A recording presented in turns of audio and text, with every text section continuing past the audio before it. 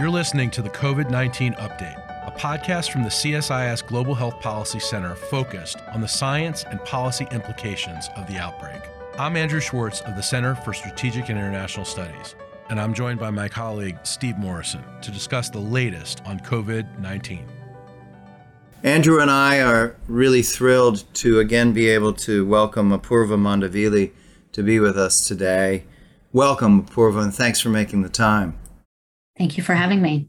Apoorva is a reporter for the New York Times focusing on science and global health. She currently covers the coronavirus pandemic, vaccinations, the World Health Organization, CDC, FDA. She's the 2019 winner of the Victor Cohn Prize for Excellence Medical Science Reporting. And Apoorva, you've been super busy lately. I have. You've been writing furiously on monkeypox, among many other things. So we're going to focus most of our conversation today on monkeypox. I know you've got a lot of other work coming forward. We won't ask you to divulge what big new surprises are on the horizon, but there's a lot out there to talk about. Why don't we just start with the big picture? What's the status of this outbreak, and how serious is it?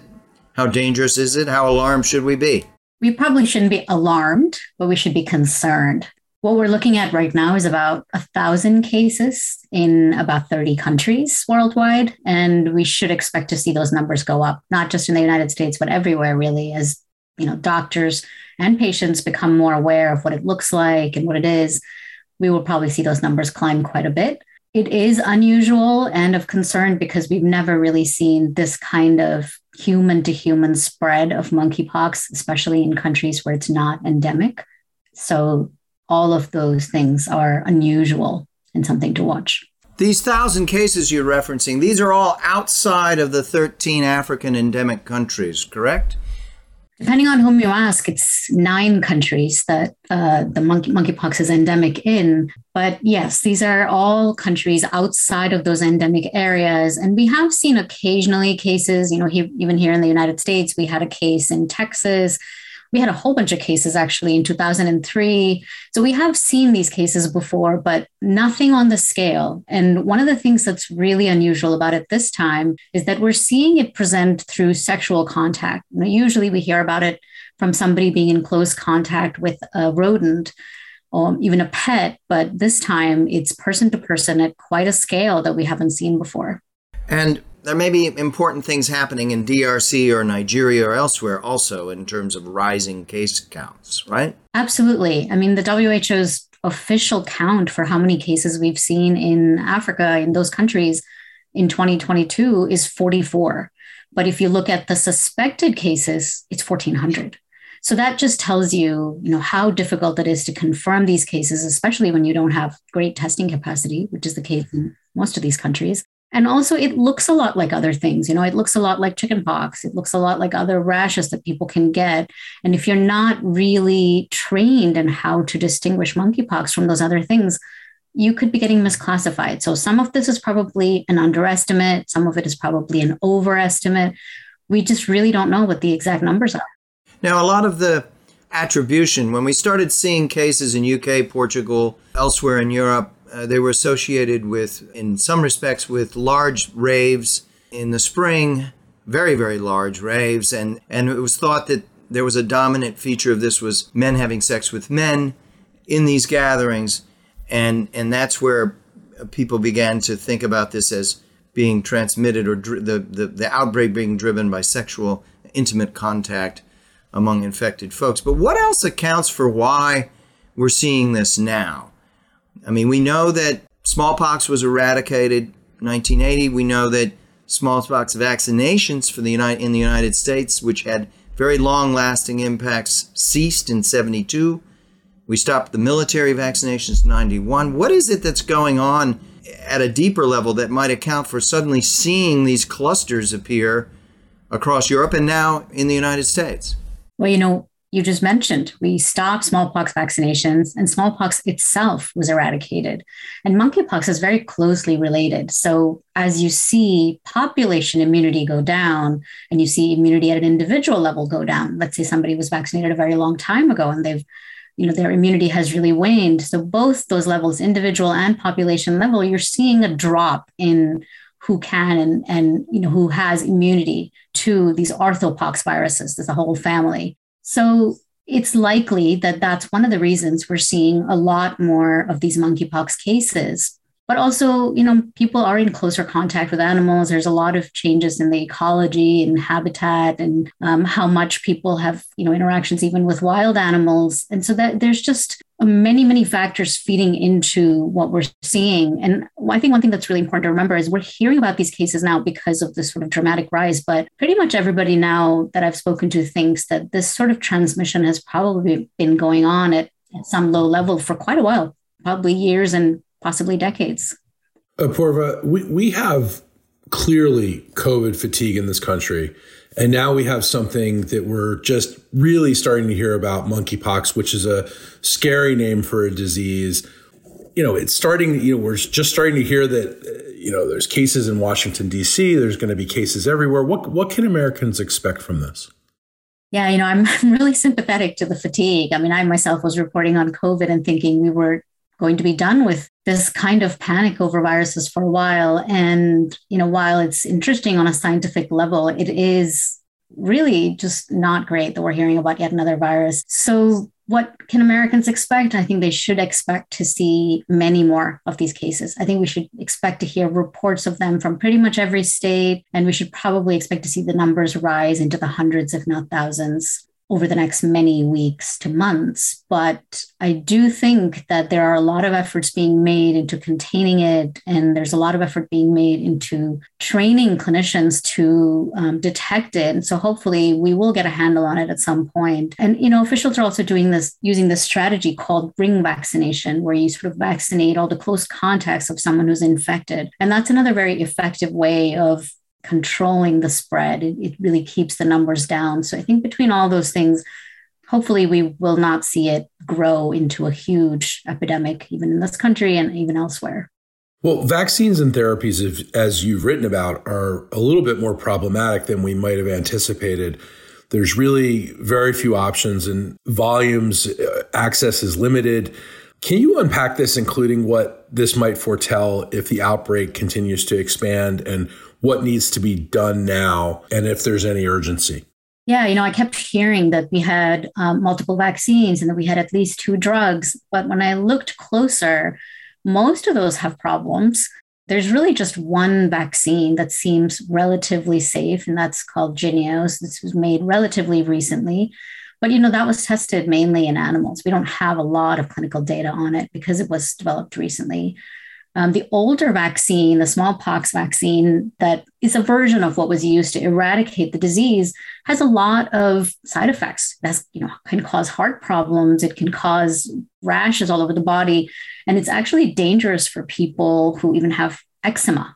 And for pregnant women and immunocompromised people who are, in fact, some of the most high-risk people. So it's not really an option for a lot of people. So that automatically cuts down our options. In many countries, that is the only option available. The US has actually been really good about planning ahead. We partnered with this company, Bavarian Nordic, that makes Jynneos and made a lot of doses available in our stockpile. A lot of those have expired, unfortunately, because this vaccine does have a 3-year shelf life. So now we have a few thousand doses at hand.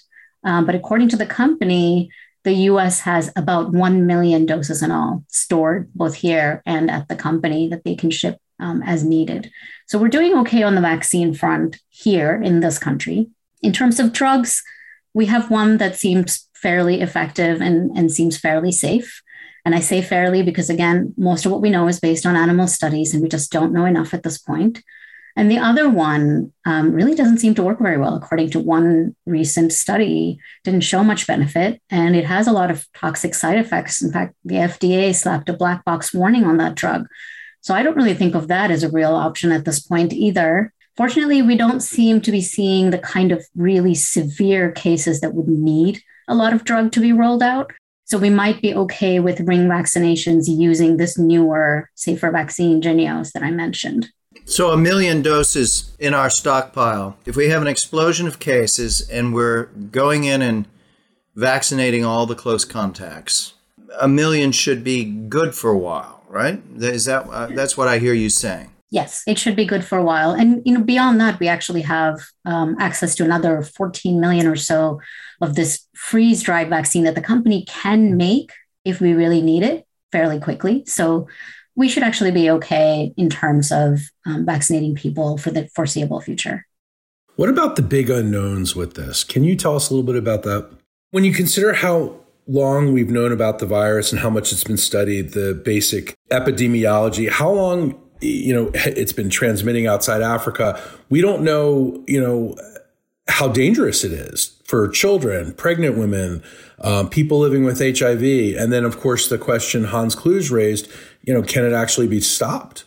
Yeah, so there are a lot of unknowns. I think we know more than nothing. We certainly know that it is less severe than smallpox.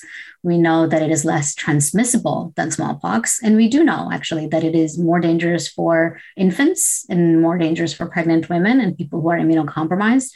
For example, in Nigeria, there was one death in a 40-year-old man, but that was somebody who was severely immunocompromised. And so we know that the average person who is not elderly and not an infant and not immunocompromised will be fine. So the fatality rate is actually fairly low for the strain of the virus that we're seeing in this outbreak, which is mostly seen in Nigeria. And the fatality rate for that is somewhere around 4%, they think. The one that is from the Democratic Republic of the Congo has a fatality of about 10%. So we know that much too. We know that there are multiple versions and they're different in how they manifest and how much risk they carry. And we know a little bit about how it's transmitted. We know that it's transmitted through close contact. It's very similar to smallpox in some ways. It does have a much smaller, what we call R0, the sort of reproductive factor. It's on the scale of 1 to 2, they think, which means each person who's infected may give it to another 1 or 2 people.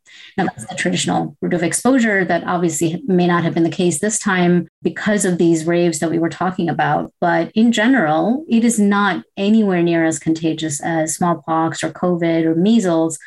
Smallpox has an R0 of 3 and COVID and measles, they're up in the 12, 15, 16 range. So this is not anywhere near as contagious as all that. So we know all of those things. However, I do take your point, which is we don't know nearly as much as we should, given that it's been around since 1970. And that's really because it's affected mainly African countries. I've been speaking to some African scientists, and they are understandably furious because they feel that they've been struggling with this for decades. They've been trying to study it. They've been trying to do surveillance. They've been trying to do sequencing, and they've had very little help. And now all of a sudden it's in Europe, it's in North America, and everyone's talking about it. And there's this urgency that people have never shown when it's been just in Africa.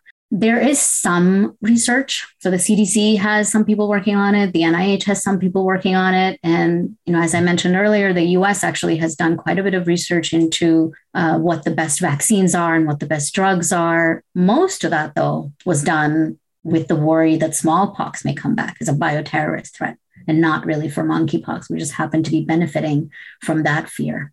But our government's not really talking about this widely yet, certainly at the federal level. And I don't really see much at the state level here in Maryland or Virginia or other states that are being affected. So what's the lack of communication in your view from government all about?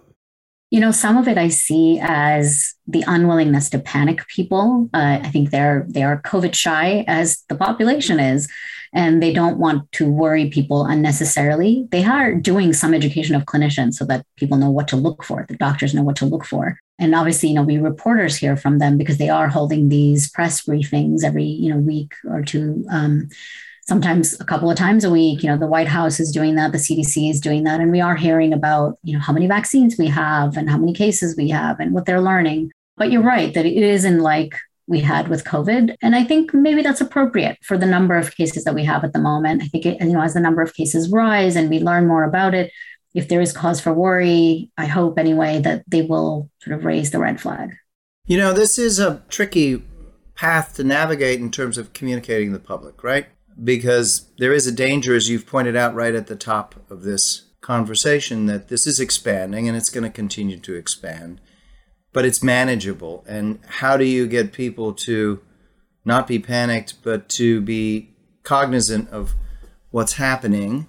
I mean, clearly engagement with the with the population of men who have sex with men is terribly important in this period, and avoiding stigmatizing them and avoiding the mistakes made in the HIV pandemic, starting in the 80s, in which there was stigmatization and marginalization and huge mistakes in the way that it was approached. And that history is I hope, informing the way people are approaching this. I also think that you've seen some pretty good scholars emerge as quite vocal and very well-informed experts on this. Anne Rimwan from UCLA, Chikwe Ihekwezu from Nigeria, who's now in Berlin at the WHO Data Hub.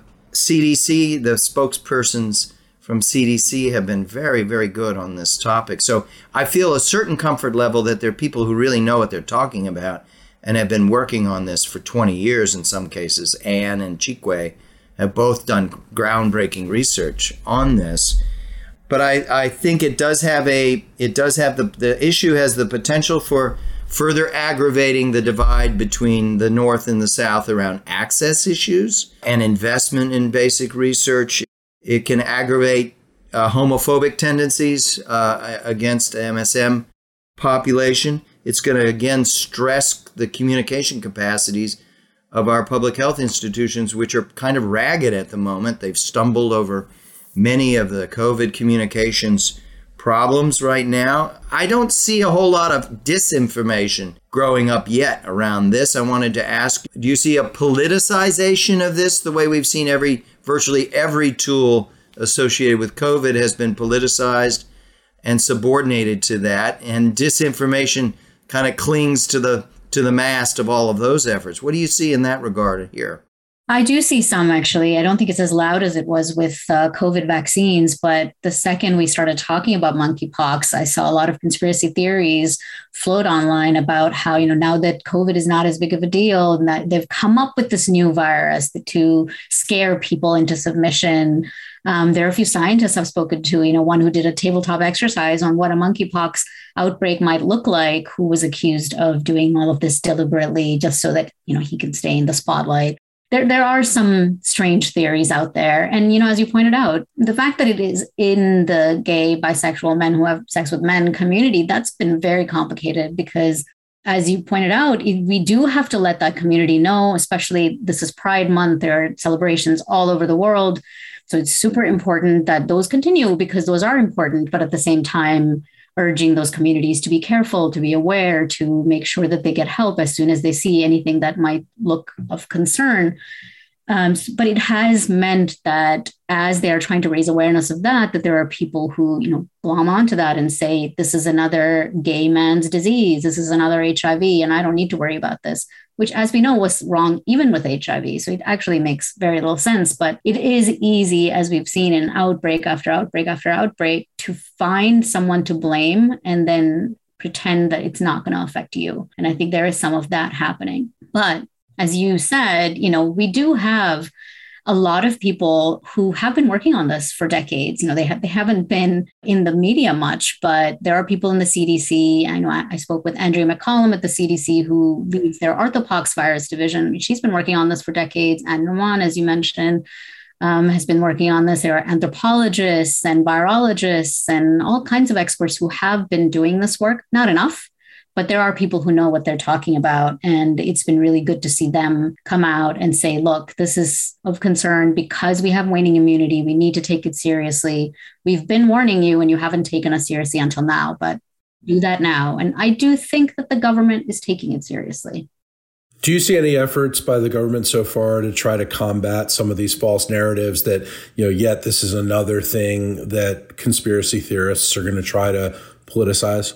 Some, I think that our government is good at reacting to things, but sometimes reacting too late. So in this case, they're reacting with the vaccines and the drugs, and they are talking about those things to try and reassure people. But I don't see huge efforts to try and counter the misinformation. And I think that is something we didn't do very well, even with COVID. We waited until all of those myths and those falsehoods had really taken hold before we saw the government start to move. And I really hope that's not the case this time, that they do actually see these things coming from a distance and counter them. One thing I do think they're doing well is being very open with reporters about, what do we have in terms of preventive measures? What do we have in terms of treatments? And updating us regularly on the numbers, even, although they are cagey about some of the numbers for security concerns, they say. But overall, I think they have been fairly open.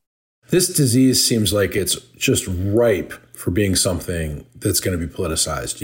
Even the name itself is one of those names you can hear just rolling off the tongue of conspiracy theorists. Is there a concern with the people that you're talking with about this politicization?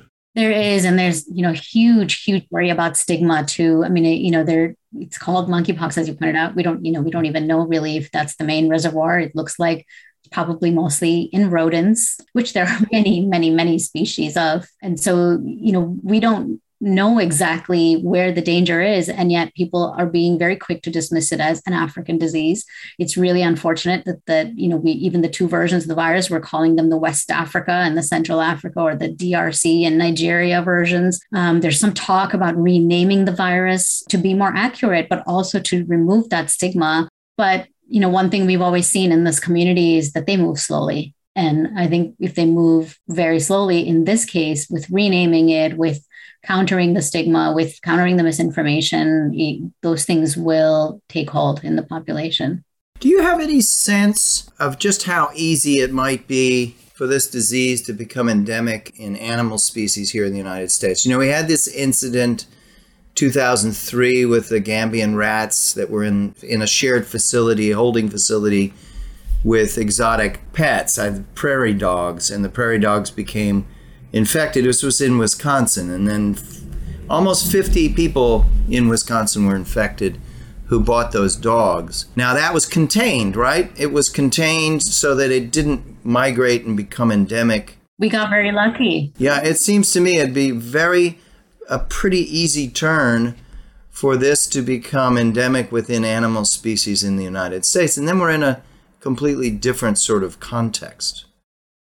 We are. And actually, I think it is fairly reasonable to think that it is going to become endemic and that it is going to jump into some animal species that are native to the US or to Europe. Some of the governments are warning people to stay away from their pets, to isolate their pets if they seem infected, to minimize contact with all animals, really. But there are 2,000 species of rodents, and which is about 40% of all mammals. So the fact that it finds a natural reservoir in rodents is not great for us. I mean, one of these expert calls that I was on, somebody raised the very scary specter of, local clinics having trash behind behind the clinic, behind the building, and rats getting into the trash and getting infected that way from medical waste. And so there are a lot of different ways that it could end up in animals. I do think that people are worrying about that, but I don't hear them talking about it enough. In a couple of these calls, reporters have asked CDC officials about that. And, they've pointed to that 2003 outbreak. It was actually in a few different Midwestern states. And, it spread to about 70 some people. And we got lucky that time that it didn't become endemic, that it didn't actually get into anyone else. But I hear them citing that as the explanation for why we shouldn't necessarily worry too much about it being endemic. And I think that's not really a reasonable way to think about it, because just because we got lucky once doesn't mean we will again. To go back to what's happening in Africa and the endemic countries, I would expect that for many of the same reasons that we're saying this we're seeing these cluster outbreaks outside of Africa, that you could expect to see a pretty significant expansion coming out of DRC and Nigeria and elsewhere, where the reported numbers have been very, very high, right? 1,500 cases in DRC in the last year. I noticed that WHO, which has been quite vocal on this, has about, I think, 2.5 million of vaccine in stockpiles, but has gone out and talked to other donor governments with stockpiles and gotten pledges of something on the order of 30 million, if I remember correctly. That suggests to me that they're looking not at a demand of that scale in Europe or North America. They're thinking about this in the endemic countries.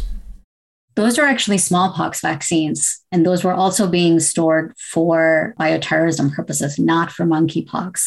And all of those doses, the 2.5, I think, million doses that are being held in Switzerland, and then the 30 some that are in 5 donor countries, those are all stockpiles of the WHO. They're just distributed in different parts of the world. And those were meant for use in case there's a smallpox outbreak. But those are old doses, and some of those have probably been around for decades. So we don't even know how effective those are. And in theory, the WHO is helping these countries with testing and with vaccines and drugs. But the Nigerian head of the Nigerian CDC that I spoke to said, they were getting some help, but not nearly enough. So these smallpox vaccines, this is the ACAM 2000. The ACAM 2000 vaccine, which you had talked about and written about as not appropriate for many, many uses.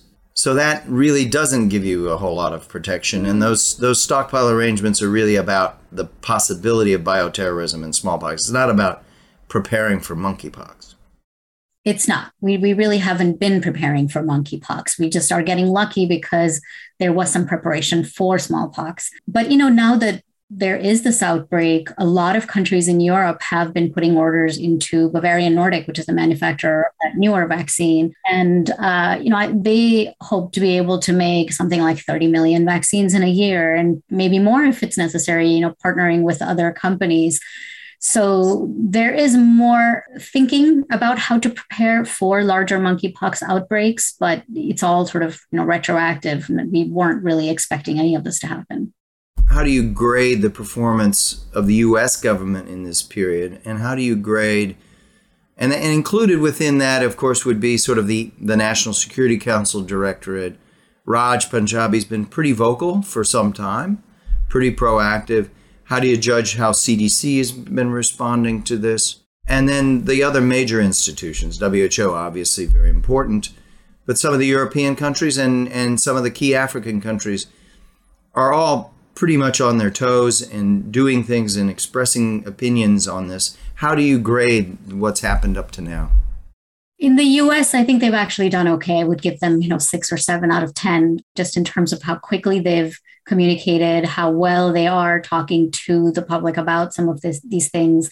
But I do see some secrecy still. I do see some reluctance to talk about real risk factors. I can't really get into too many details yet, but, they are holding on to some pieces of information that they really shouldn't. And, in Nigeria, they are trying to sequence samples. We actually need a lot of the information that they have. And I haven't heard too much about helping them get that information out, sequence information, for example. I haven't heard enough about that kind of international collaboration that could get us the information that we need.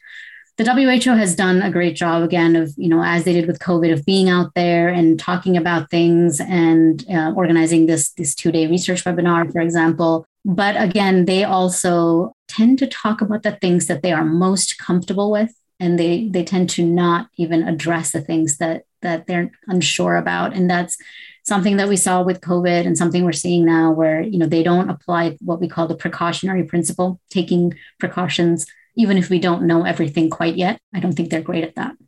Give me one projection. Where do you think we're going to be on this when we hit the fall? What's it going to look like?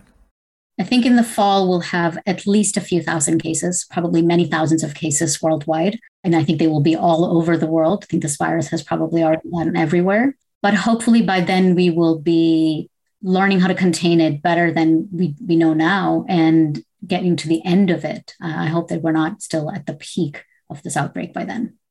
We typically end our podcast by asking our guests, what is the thing that keeps you optimistic or gives you optimism going forward? What makes you optimistic about monkeypox? Which is a strange question to ask somebody, but I know. Yeah, I guess the thing that makes me optimistic is the number of very smart people who have come together very quickly to talk about what we know. The WHO last week had a 2-day seminar on research priorities. What do we need to know? How are we going to know it? What studies are already being done? And that gave me some hope that, there are things being done very quickly to get on top of this. And I heard some very smart people talk about what we already know and where we need to go. And so hopefully if governments take it seriously, and we, most of all, really internalize the message that we learned from COVID that, nobody's safe until everybody is. That needs to happen, I think, at this time. And I see them talking about it a bit sooner than they did with COVID. So let's hope that they did actually learn that message. Coronavirus Crisis Update is produced by Laurel Vibazon and managed by Claire Dannenbaum.